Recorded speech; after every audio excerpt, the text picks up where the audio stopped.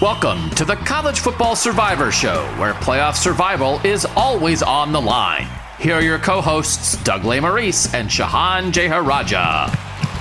And we're back on the College Football Survivor Show. Shahan, we are doing something today that all sports writers should do more of, which is go back and call out our errors. And we aren't afraid to do that here on the College Football Survivor Show. So we are drafting here in April sure things for the 2023 college football season.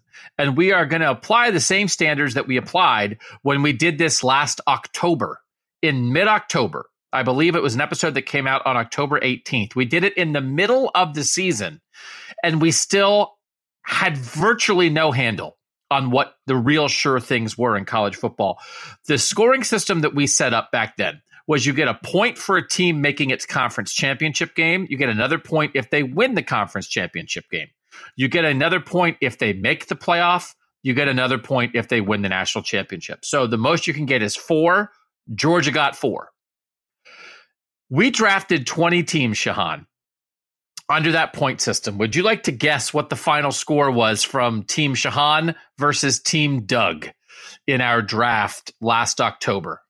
Okay, so it was a point for making it, a point for winning the conference championship game, a point for the playoff, right? You said? Yes, 1 point for the playoff, yep. Okay, so I would assume that, like, on average, we're talking something like, I'd assume that we're somewhere in the low 20s. Is that where we're at? We are not. So the overall point total, like a 2 is good, right? You pick the team that won its conference championship. There's only 10 conferences, right? So there's only 10 2s to be had. There's only two teams that got more than 2 because we had 2 teams that did not win their conference championship make the playoff in TCU and Ohio State. So only Michigan and Georgia got more than 2. And I will just say, you could probably guess one of the reasons that I wanted to revisit this is because I crushed you. So the final score was Team Doug 18, Team Shahan 6. 6? Oh my gosh. So that was a bit of a rough one for you. There were 10 conference champions, right? I drafted 7 of the 10 conference champions. You drafted 1. And 2 of them we didn't draft in the 20 teams we drafted. So I'm going to run through the draft order from back then. Again, this is mid-October. We have all right, half the season under us. Let's get a handle on this. The number 1 pick in the draft by these rules was by you, and it was Ohio State. And Ohio State got 1 point for you because they did not make the Big Ten championship. They did not win the Big Ten championship, but they made the playoffs. So they got 1 point. Then I picked Clemson second, who got 2. They did win the ACC. We didn't pick Georgia until 3rd. So national champ Georgia was the 3rd pick. You picked Tennessee and Alabama 4th and 5th. They got you 0. Then I went to my group of 5 strategy, and I have to say I nailed it. I picked Toledo, got me 2 points winning the MAC. I picked your guys at UTSA, got me 2 points for winning Conference USA. Then you picked USC. They did make the Pac-12 championship game. Then you picked your only conference champion that you got, which was Kansas State. Kansas State was our first Big 12 team off the board at pick 9. You know who we did not pick in 20 picks? TCU did not get picked.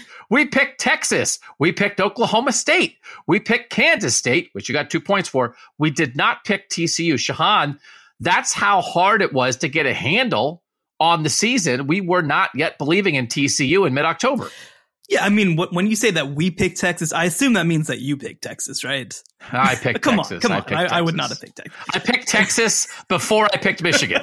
So again, I'm such a genius. Michigan was the 18th pick in this draft. And the 19th pick was Utah. They were my last 2 picks. I got 5 total points out of them. I got the Big Ten champ and the Pac-12 champ with picks 18 and 19 in this draft. We are going to replicate this exercise here in April, Shahan.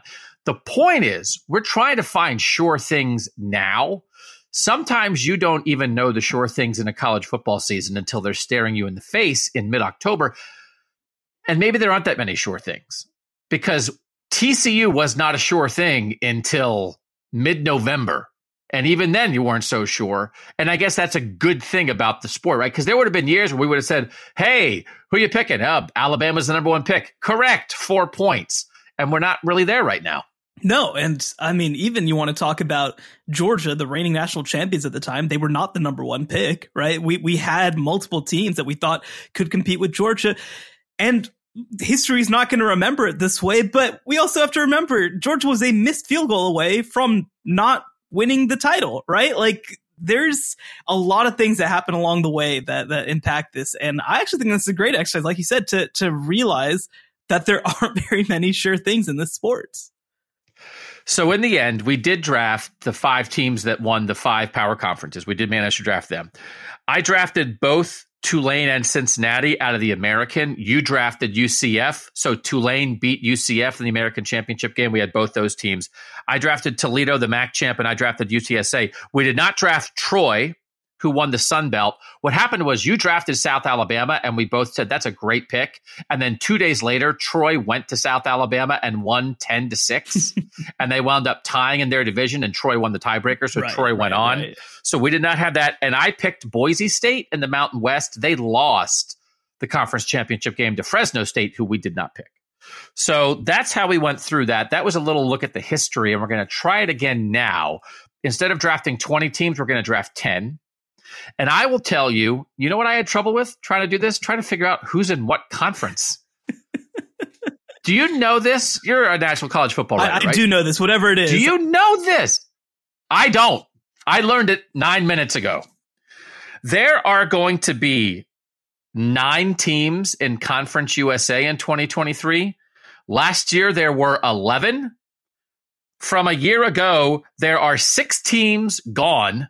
There are 4 new teams in, and there are only 5 teams that remain. The only teams that remain in Conference USA are Western Kentucky, who finished 6-2 in conference last year, Middle Tennessee, who was 4-4, UTEP, who was 3-5, and Louisiana Tech and FIU, who reached 2-6. So I went to look to see, is there maybe a Conference USA team that I should pick? And I was like, I don't even know who's in this conference. How can I do this? Yeah, the funny thing, right? So originally 14 teams in Conference USA 2 years ago. 3 of them fight to leave early and join the Sun Belt last year. That's, I believe, Southern Miss, Old Dominion, and Marshall. All were in the Sun Belt last year. The other 6 teams, like you mentioned, leaving for the American this year, and then they add 4 teams, 2 of whom are moving up from FCS. So, I mean, listen, I love every conference equally. This is not going to probably be the most special Conference USA season of our entire life.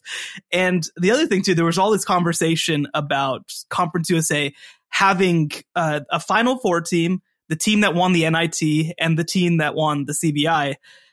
All 3 of them are leaving. None of them are back in Conference USA this upcoming season. So, yeah, I actually do think that there might be a pretty decent Conference USA bet, but it may be more for a 10-team draft than a 5-team draft. So, and then even like a team like UTSA, right, which I won on last year. Now they're going to be in the American. Yep. So there's so much movement that it's hard to get your hand around it. So we might dip into there, as you said. We're only drafting 10 teams, not 20, so maybe not. But the real thing here that is interesting to me is I was just looking, everybody has the very, very early top 25s in the offseason. And I think I saw somebody's top 25 where the top 6 teams were 3 teams from the Big Ten and 3 teams from the SEC. So it's like, oh, well, how hard is this? Just go pick the number 1 team. And it's like, well, do you? Sure. So that is also part of it that man, Shahan, realignment, new world, 12-team playoff on the horizon, but man, it feels like the power is consolidating, maybe for this season at least, and then going forward when you're going to throw in USC and UCLA to the Big Ten and Texas and Oklahoma to the SEC.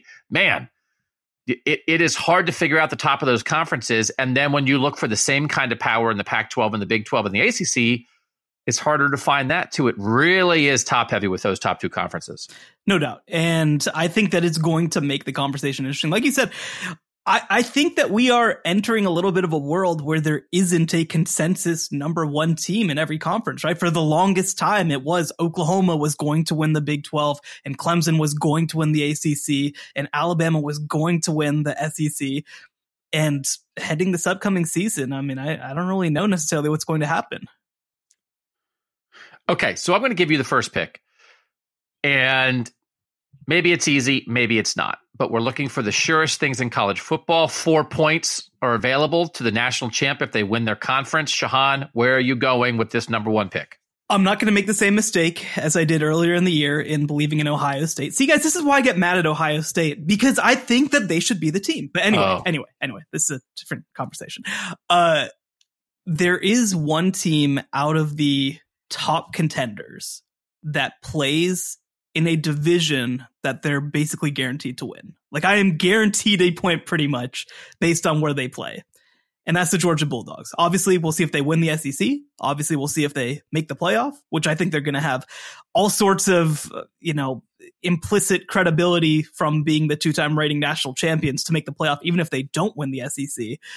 But I think that Georgia is the safest bet on the board because in the SEC East, I don't think that Tennessee can knock them off. And if Tennessee can't knock them off, I don't necessarily see who else is going to do so. So I think that this is basically a stone cold lock for a spot in the SEC title game. This is close to, I think, a lock for the college football playoff just because of how they're positioned and also kind of how soft their schedule is. And from there, obviously, you have 2 more opportunities to earn points as well. So I'm picking Georgia number 1. You know what's crazy? The SEC East has a chance. I would almost say it's getting close to being a lock to have 3 quarterbacks drafted in the first round at the end of this month in Will Levis from Kentucky, Anthony Richardson from Florida, and Hendon Hooker from Tennessee, who is the guy that everybody is talking about now. And meanwhile, Georgia's winning back-to-back national championship with Stetson Bennett, who's going to go like in the 7th round, who's going to be like the Brock Purdy of this draft. And then next year, someone's going to get hurt. They'll be like, I guess we have to play Stetson Bennett now. And then they'll win the Super Bowl with Stetson Bennett. We'll be like, what's up with this guy? So, but that idea, I do think the Tennessee win at home against Alabama last year woke up everybody to Tennessee. But then Tennessee went to Georgia and Georgia slammed the door. And it was like, oh. And so you lose Hendon Hooker at quarterback. You lose a bunch of those receivers. And it's almost, Shahan, like Tennessee made more of a national imprint last year than they did in their own division. Because in their own division, it was like, well, you're not going to beat Georgia. And so when you look now and you say, okay, is Florida going to be better with Anthony Richardson gone? Is Kentucky going to be better with Will Levis gone? Is Tennessee going to be better with Hendon Hooker gone? And meanwhile, Georgia's changing quarterbacks too, but they're being Georgia. I just, is it Spencer Rattler? Is this Shane Beamer in South Carolina? Don't do this again. Don't do this again. You're like gag reflex on South Carolina is like almost as fast as it is on Texas. It's like, nope. So the answer is like for a sure point. And I listen back to the podcast. Can I just say, sometimes I listen back to our podcast and I think, that's a good podcast. Anyway, so I listened back to that. And you, for instance, picked North Carolina in mid-October, and you were like, it's a sure point. And it was. Yeah. North Carolina kind of fell apart down the stretch, and it was still a sure point because they're going to win their division in the ACC. This is interesting to narrow it down like this until, I guess, Tennessee has to stack it, right? Tennessee has to, with Hendon Hooker gone, stack some stuff here with Josh Heupel, or we really need to see the reinvigoration, the revival of Florida with Billy Napier. Until then, you're just defaulting to Georgia and trying to figure out, is Georgia going to play Alabama or LSU in the SEC championship game, where on the other side with Alabama, and, Auburn's always a thorn in the side, and LSU, here they come. The path isn't as easy for Alabama, but for right now, for Georgia, the divisional path seems pretty simple. Yeah, and I think that one thing to sort of dispel about this is that it's not just that Georgia is so much better a team than Alabama. I mean, I think that Georgia is a better team than Alabama, but stylistically, I think they also just play in a way that is just a total issue for the way that Tennessee plays. Like Tennessee's offense is built on spreading guys out and making guys make bad decisions on the back end. And Georgia's defensive backs are just like, okay, we're bigger and stronger and better than you. Like, what's the big deal? I don't understand the problem. And so I think that Tennessee can continue to evolve from that perspective, especially up front. But they're not there yet. They are not. And I actually think that this is part of the reason that we're going to start to see Alabama maybe go back a little bit to bully ball after seeing how they played against Tennessee and try to just say, we're going to crush you. We're just going to physically crush you. And that's going to be our plan.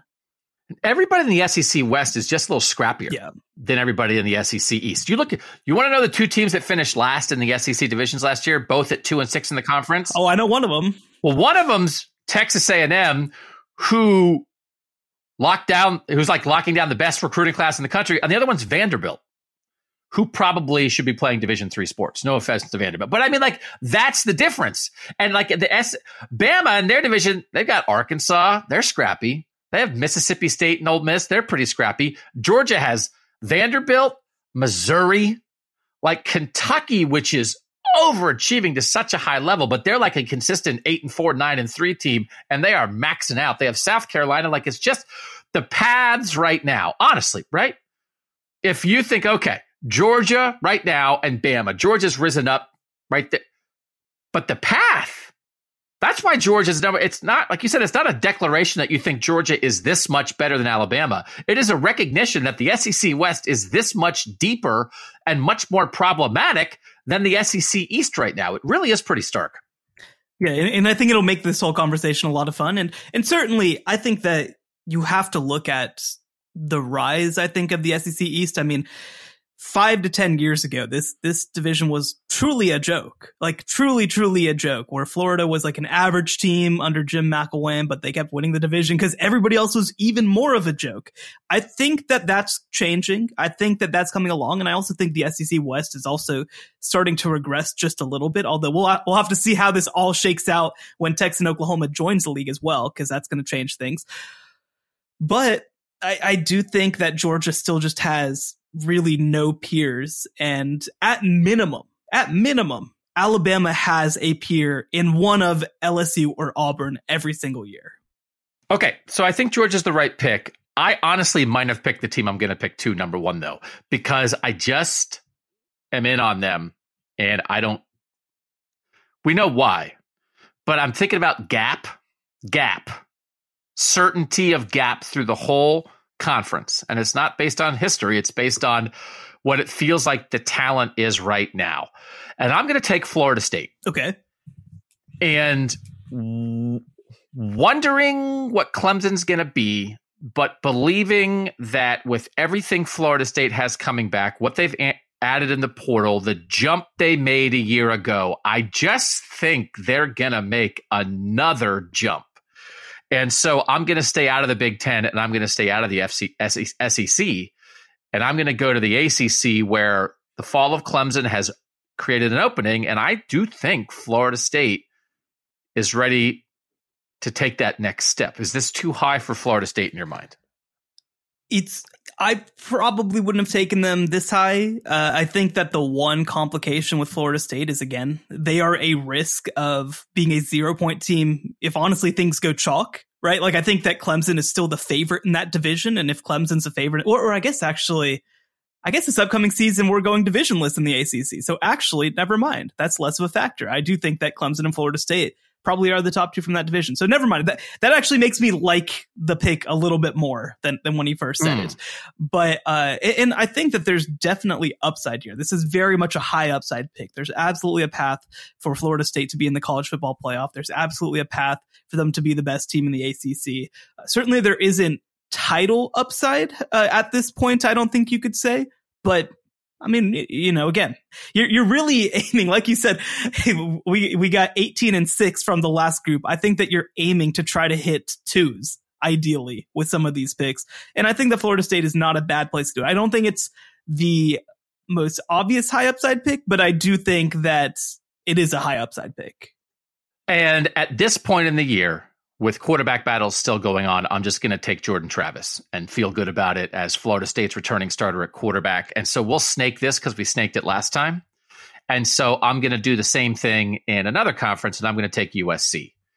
And I feel less certain about this because of the strength of the Pac-12 and the things that we have talked about with Washington and Oregon State. And I think there are more things that could knock USC off, Utah, as Utah did last year. But if you believe in year 2 Lincoln Riley, year 2 Caleb Williams in this situation at USC, I like the gap, and I'm just staying away from the Big Ten and the SEC. So was USC near the top of your list? They're definitely in my top 5. I'm, again, a little afraid of them because it's just such a tough needle to thread, I think, for USC and honestly for the Pac-12 in general. I mean, the Pac-12 hasn't been in the playoffs since 2016, and I think there's a good reason for it. I think it's because winning the Pac-12 is really hard, and I think it's only going to get even harder now that we're divisionless and don't have that setup. So I do feel pretty good that USC is going to be in the Pac-12 title game. So I think that you're basically guaranteeing yourself, well, close to guaranteeing yourself a point there. But I mean, Oregon, Washington, Oregon State, Utah, UCLA, it's just a lot of teams to compete with to actually come away. Although I will say, out of all the teams that could win the Pac-12, I think that USC is the surest bet if they win the Pac-12 to be in the college football playoff.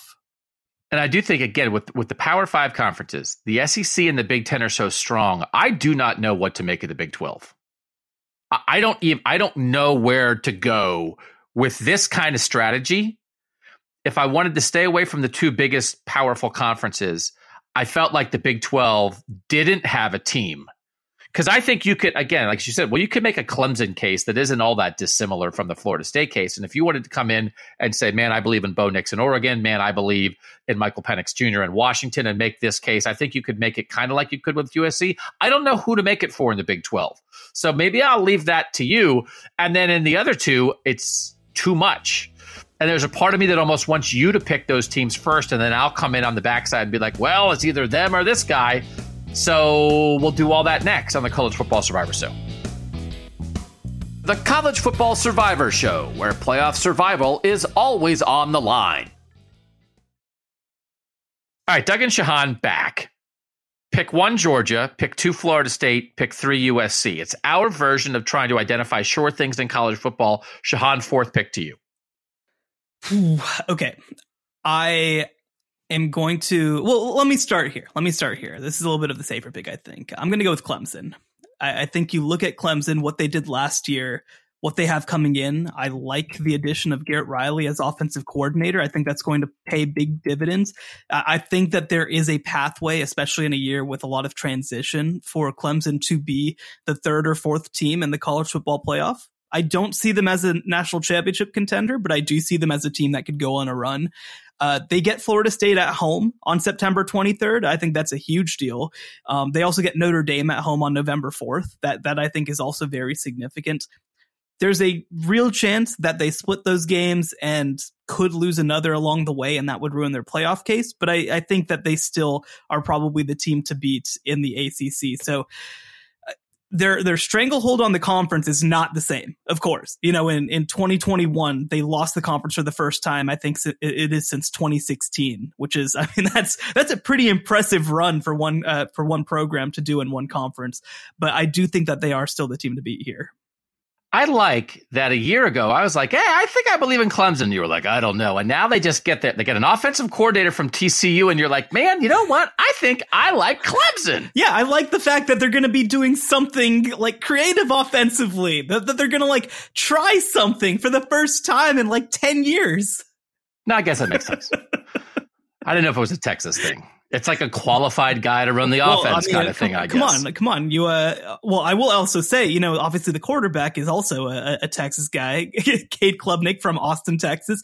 But I was also the guy, I feel like, in national media being like, actually, Cade Klubnik probably isn't quite as ready as everybody wants him to be. So I don't know. It can go both ways for me.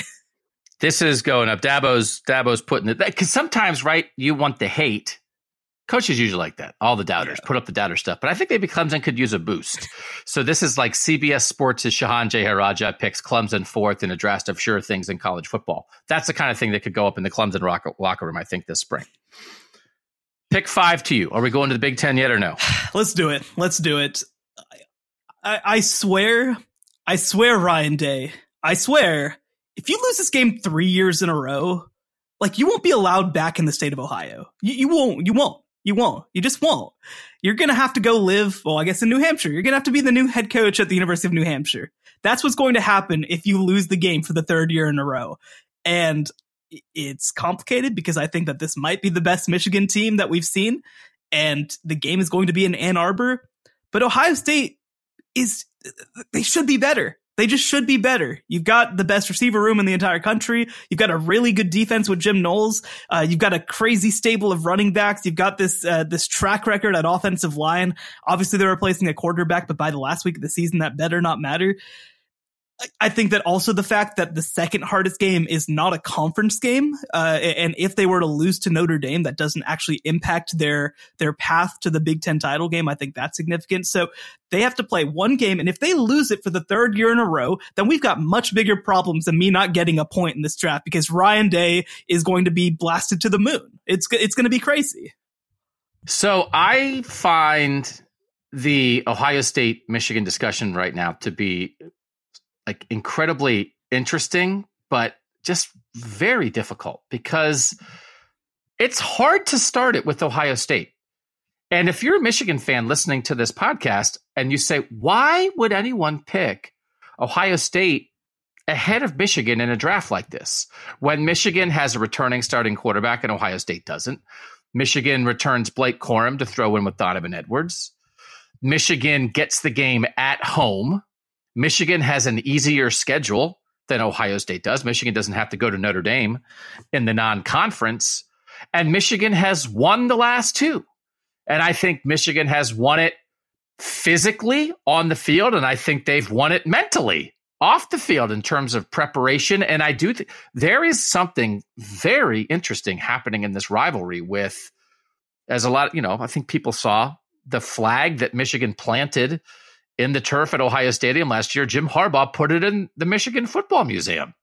And I think people were making the comparison. I think Michigan did a similar thing maybe at Michigan State in the Brady Hoke era. And Brady Hoke apologized.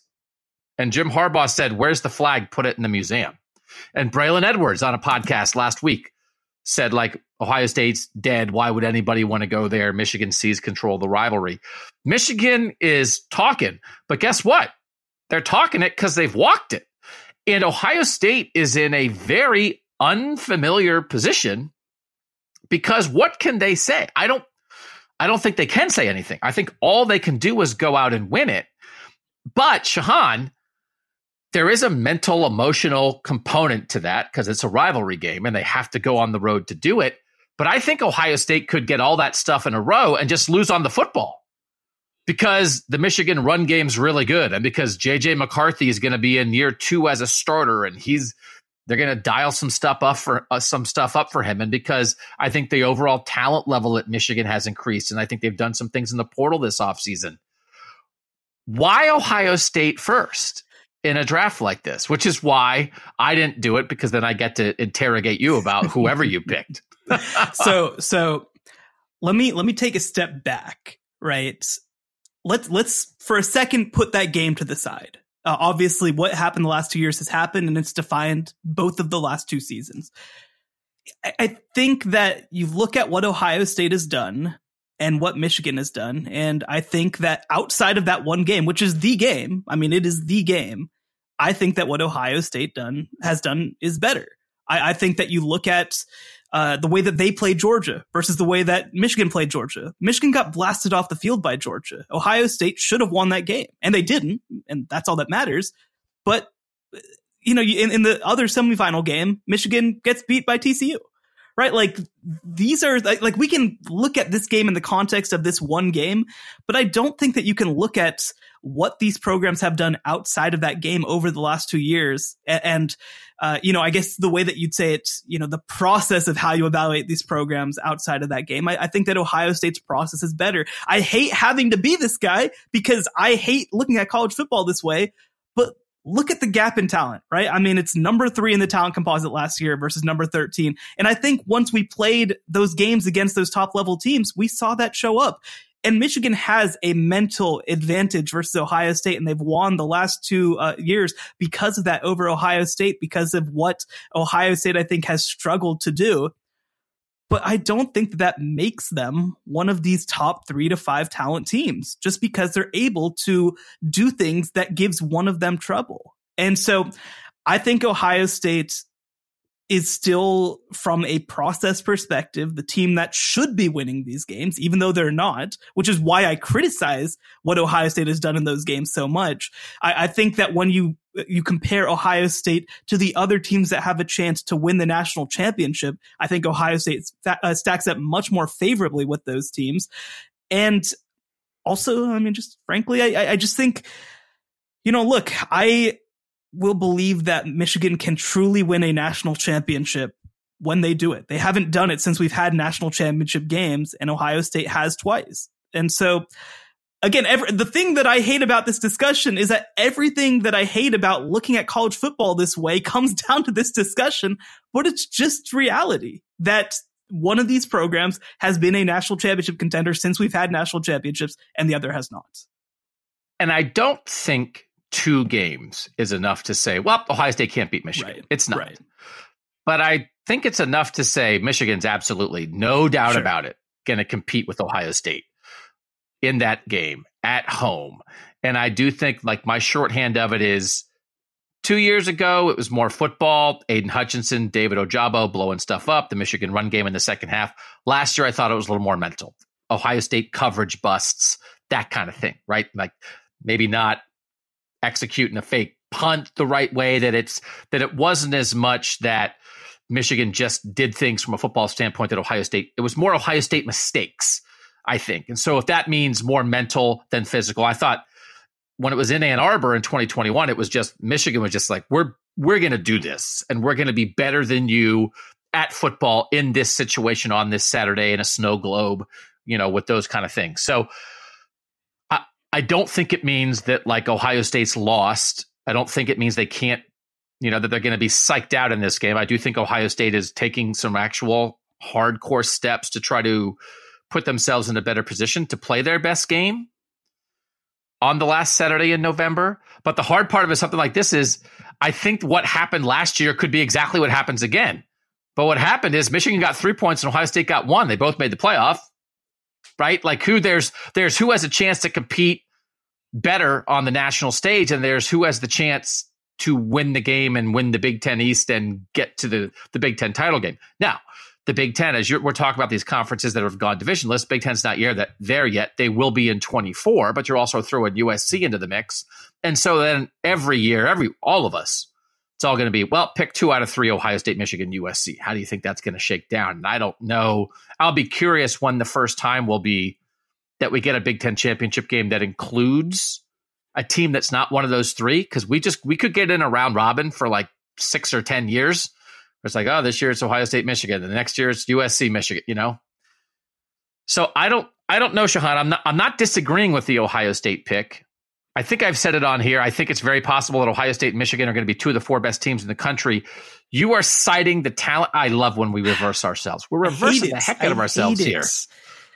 You're Mr. Talent Index. They don't recruit well enough to do it. What are you doing? How can you be doing that?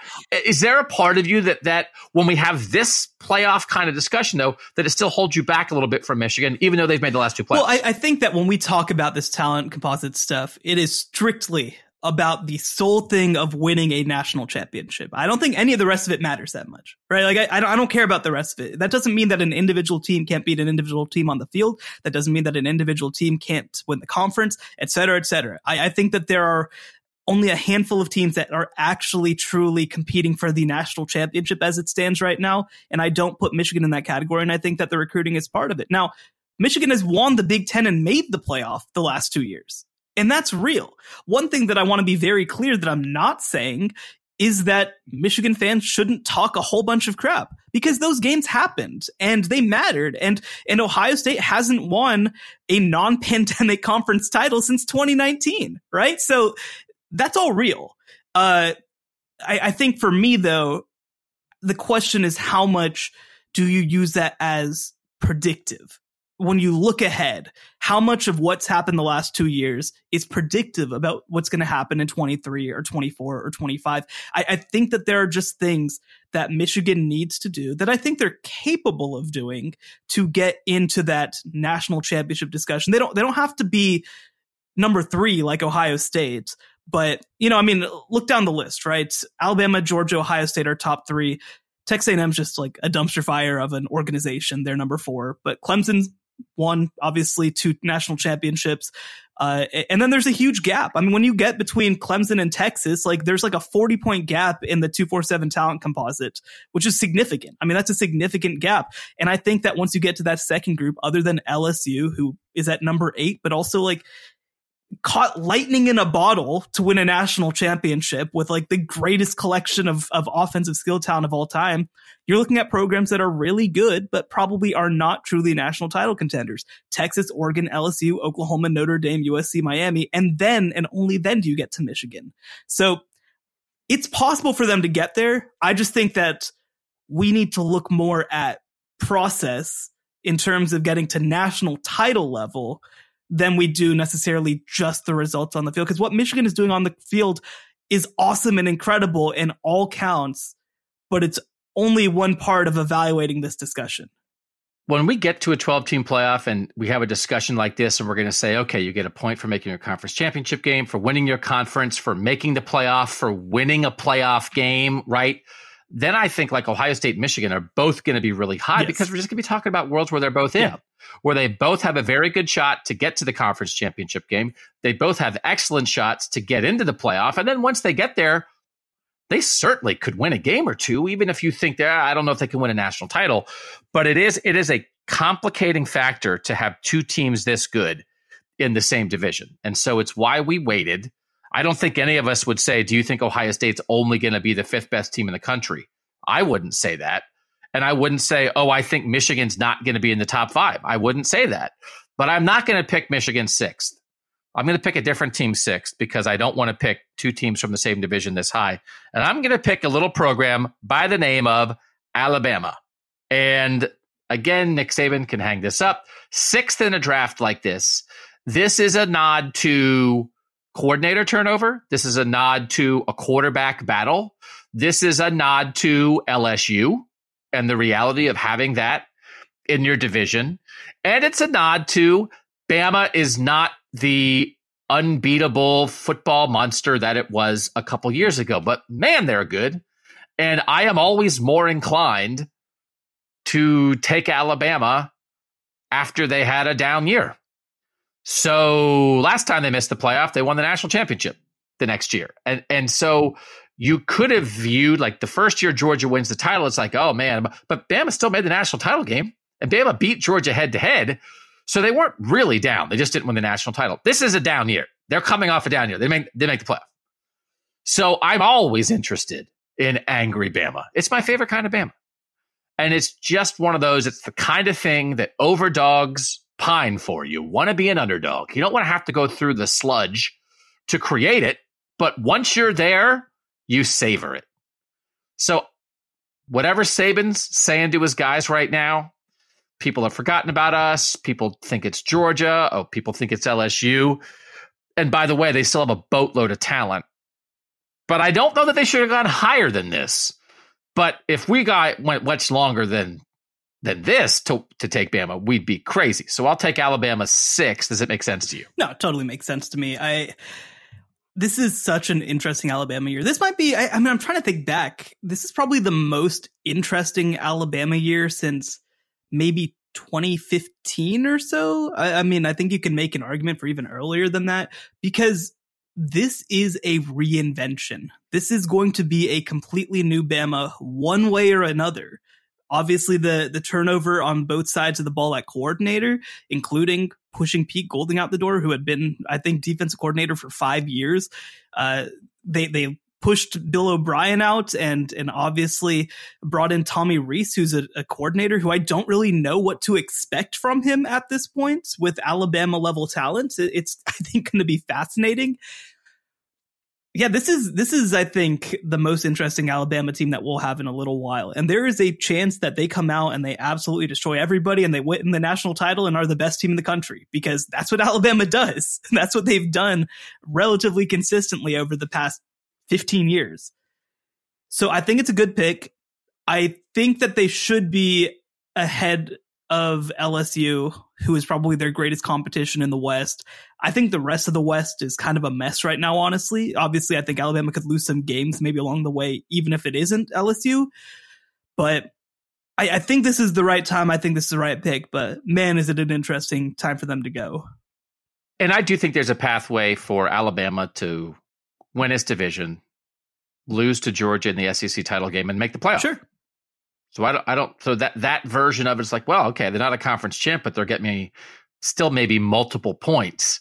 So that makes sense to me. And then I'm going to take Michigan. Okay. So I said I'd make you go first, but now that we're at this point, I will take Michigan 7th, and I think we've covered the reasons for that. So that leaves 3 more picks for us, and we'll make those next on the College Football Survivor Show. The College Football Survivor Show, where playoff survival is always on the line.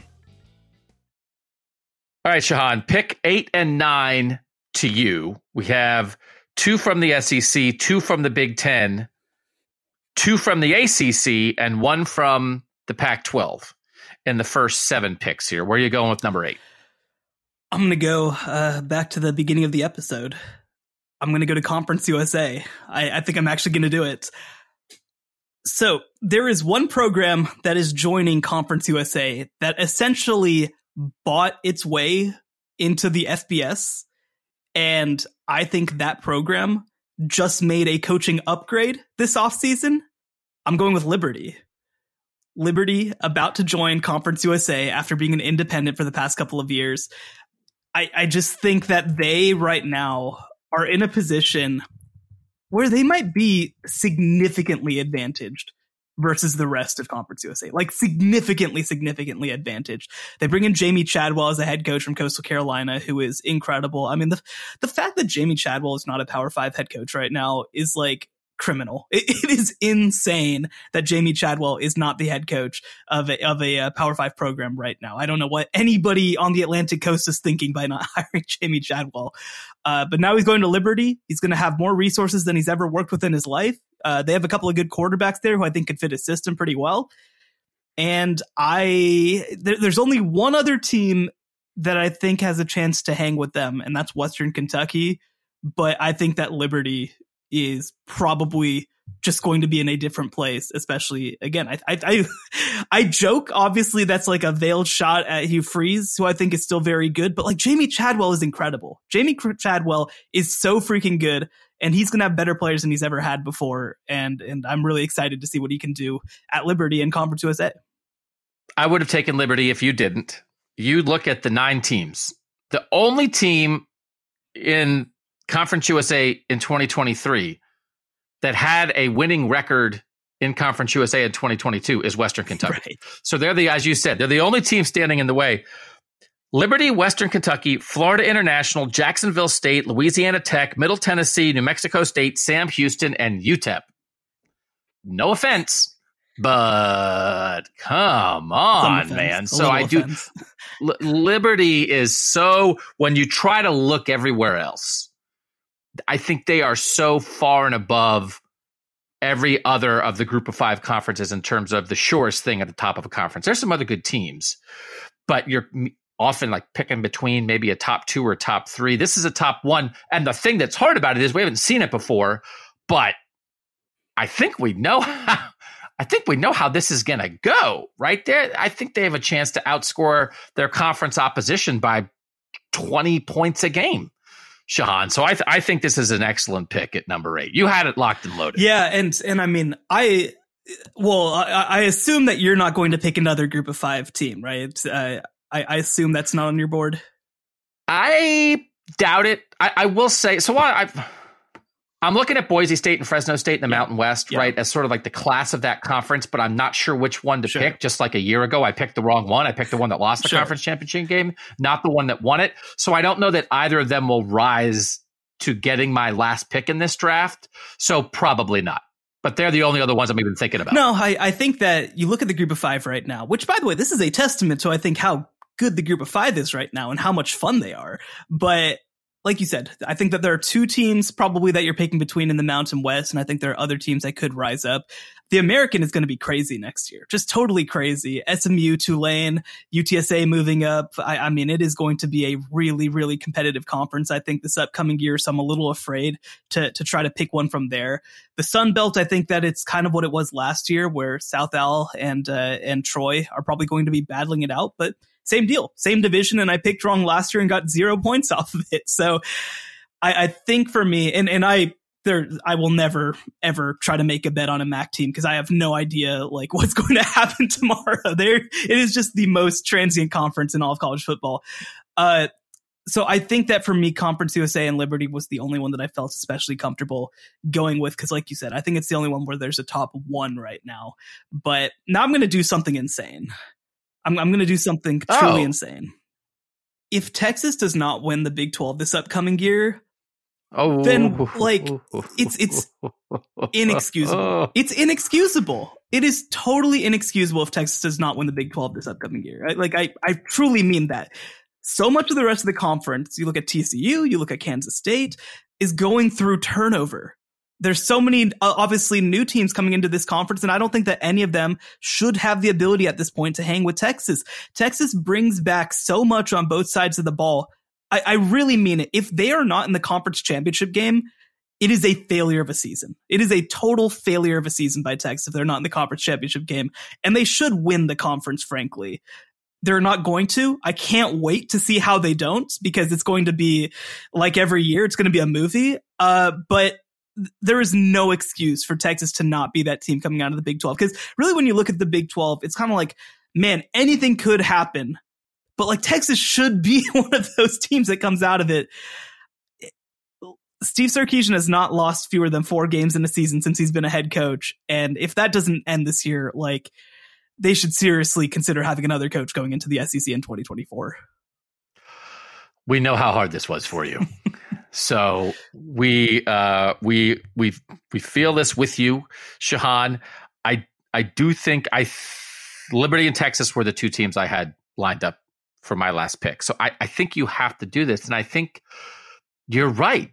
And you at a point like this, you just have to bet on talent and you have to bet on paper, right? And because if you went through and said, well, who could be the TCU in the Big 12 this year? It's almost everybody. Everybody. And also that's trying to factor in what Houston and UCF and Cincinnati are going to look like in the Big 12. And we don't know. I don't think anyone's going to pick them to win the Big 12 in their first year in the conference, but I bet you they screw some stuff up for some people. But how could you go, if you said you wanted to pick a Big 12 team, how could you go to Oklahoma State? How could you go to Oklahoma? How could you go to Baylor? How could you go to TCU? How could you go to anybody other than Texas in April?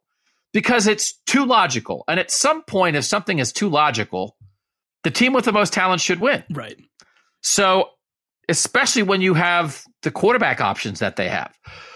So I think this is what you have to do, but I also think it's illustrative of what's happening in the Big 12, which is you reluctantly picking the most talented team, who, by the way, is in its last year in the league. And what is this league going to look like in 2024? And it's going to look like this. It's not that it's bad. It's just that in April, we are going to have no idea. Right. Because you're going to be able to throw like the top 8 or 9 teams in the Big 12 in a hat and shake it up and say it could be any of them. They're probably all good enough to maybe be the surprise team, but how could you possibly pick it? And I'm not sure we're going to be able to pick it in October just like we couldn't last year. TCU was staring us in the face last October and we didn't see it. I think that's going to be the new existence for the Big 12 when you take out the two biggest, most powerful, richest programs. And that will be both great and difficult. But also the good thing for the Big 12 is it's happening in a 12-team playoff era. If this was happening in a 4-team playoff era, Shahan, I think the Big 12 would almost be like the Mountain West. Like, man, there's going to be some good football played there, but they're not going to be in the playoff mix. This is exactly what happened to the Pac-12 for years and years, right? Since 2016, it's been a very balanced conference that hasn't produced a great team. And so I do think that, like you said, being in a 12-team playoff era is going to help a lot. I do think that there are going to be powers that probably emerge, but I mean, it's not going to be like it was where there are one or two dominant teams in the conference. Even just looking right now at the Caesars odds for Big 12 title game winner, right? Texas is 2-1. Oklahoma is plus 220, which like Oklahoma went 6-7 last year. If you want to put money on that, be my guest. They're probably not going to win the conference. Kansas State plus 450. They're the reigning champs. They kind of have to have that. TCU plus 850. And then like, there are so many other teams that are between plus 1,200 and plus 6,000, like so many teams.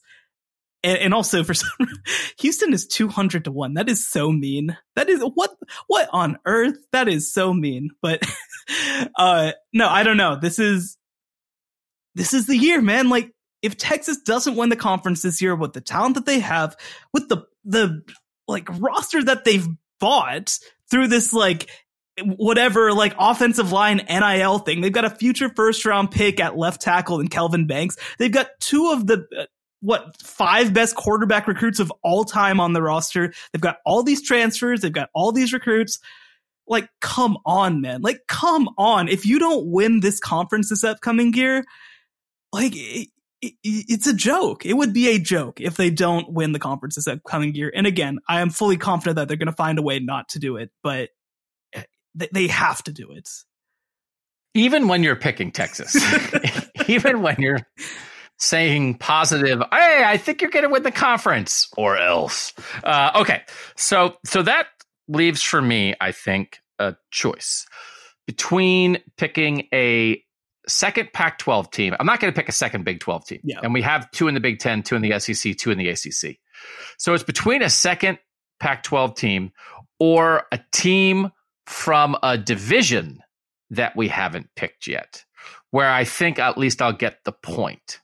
So I'll bring you in on this discussion because you're out of picks and this is the last one. To me, that then comes down to Washington in the divisionless Pac-12 and Wisconsin in the division full Big 10, because Wisconsin's always the pick to win the West. They were the pick to win the West last year and their coach got fired. But with Luke Fickell, with Tanner Mordecai quarterback, with Phil Longo running the offense, we think there's a chance for the Wisconsin to combine the best of the old and the new. But also in the divisionless world, Washington's got a path, an absolute path to the Pac-12 championship game as well. And I don't think Wisconsin is going to win the Big Ten. And I think Washington could. So I guess I'll take Washington here.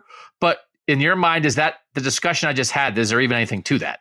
No, I mean, I think that Wisconsin is a chance at one point, right? Like that is best case scenario is Wisconsin is maxing out at a point because they're not beating Ohio State or Michigan. And also there's a pretty good chance that they don't get that point. Illinois was really good last year and probably should have been in the title game. Purdue was the team that actually made the title game, which is very strange, honestly, to even remember. That feels like it was years and years ago. Iowa, of course, with their revamped 25 point per game offense is definitely going to be there. So there's just so many teams competing for 1 point that can't even get to 2 points, much less 3. I think that Washington has a decent chance to net you 3. Like, I think that there is absolutely a chance that happens. They were, again, a weird game against Arizona State away from netting you a point last year and potentially having a chance to beat USC and get you a second. And if they had beaten USC, they would have gotten that third and been in the playoffs. So I don't think Washington's going to be worse next year. The path is going to be a little bit harder, but I like this pick. Do you have the Caesars odds in front of you for the Pac-12? I do. Winner? Yes. Okay. USC plus 190. Oregon is second at plus 280. I'm probably not quite as high on Oregon as other people. Washington plus 350. Oregon State plus 550. Utah plus 600. And then a pretty big gap to UCLA plus 1600. Okay, so that's a pretty lumped together top five. Yes. I think we're in coin flip range on an Oregon-Washington discussion here, and it could be that everybody gets hyped up. You know, what Michael Penix did last year was just statistically amazing, and so you can lean on that. But I do think, like, is this great? Are we gonna start like a little Oregon-Washington, like they're definitely both top 10 teams. Like, hey, see you later, USC and UCLA. As long as the Pac-12 stays in current form, we're going to have two teams that can compete. You could see both in a 12-team playoff, but that game will be a huge game every year. You could see a rematch in a Pac-12 title game, and with Kalen DeBoer at Washington and Dan Lanning at Oregon, it's two coaches on the rise who are shaping those programs, but also, I don't know, those are really good jobs. I don't think they're going to be out the door anytime soon. Do we have a chance that we're going to be having Washington-Oregon discussions for the next 5 years at the top of that conference? Oh, there's no question. These are two great programs. These are two great jobs. These are two great coaching staffs. Oregon's proven time and time again that they can replace really good coaching staffs and hire new good coaches as well.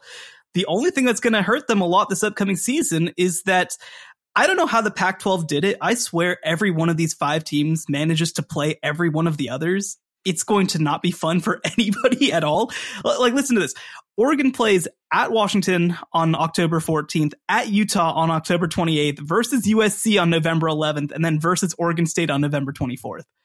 That sucks, man. That really sucks. And for Washington, it's versus Oregon on October 14th, then at USC on November 4th versus Utah on November 11th, at Oregon State on November 18th, and then playing rival Washington State on November 25th. So that's probably the biggest thing to keep an eye on, is that these schedules this upcoming year could just ruin everything for everybody in the Pac-12. But if one of these teams does come through and does it, I mean, I think that Washington has as good a chance of any to be the team that does it. All right, that's our 10-team draft. Shahan started it off with Georgia. Then I went Florida State, USC. Shahan went Clemson, Ohio State. I went Alabama, Michigan. Shahan went Liberty, Texas. And I finished it off with Washington. That means we have two teams each from the SEC, the ACC, the Big Ten, and the Pac-12. We had one from the Big 12 and one from Conference USA. But I think it's a nice reminder that it's not just, you know, Alabama, Oklahoma, Clemson, Ohio State, and everybody go home because there's no discussion to be had, which, as we always talk about, which is where things kind of were when we started this podcast. And it's opened up at least to some degree, even if like Georgia's ascended and seized one of those spots, there's enough of a mix for a variety of reasons: coaching changes, realignment, just the rise of some teams. The rise of Georgia and Michigan, Shahan, really, after being blocked for so long by Ohio State and Alabama, is just really, because it's not like Alabama and Ohio State have disappeared, but they've had two teams that could not compete on their level, absolutely are competing on their level and have surpassed them in a lot of ways, but they're still both there. That is so different. It is so different to where we were even 3 seasons ago. It definitely is. And you know, I talk a lot about sort of these top 3 teams that I think can truly sort of compete for titles right now. But when you look at spots like 5 through 20 right now in college football, it is so close. It is so insanely close. There was so much turnover at those positions last year. And I think that when we start thinking about it in the context of putting together a 12-team playoff, look, is Ohio State and Michigan and Alabama and Georgia going to be there most years? Yeah, sure. The other 8 teams, I mean, we could see a lot of turnover, I think, over there. And once you get into an actual tournament and have these teams playing against each other, I think that we might be surprised what happens next. All right, that'll wrap it up for this edition. We appreciate you guys making us part of your college football fandom. For Shahan Jeyarajah of CBSSports.com, I'm Doug Lesmerises, and that was the College Football Survivor Show. the College Football Survivor Show, where playoff survival is always on the line.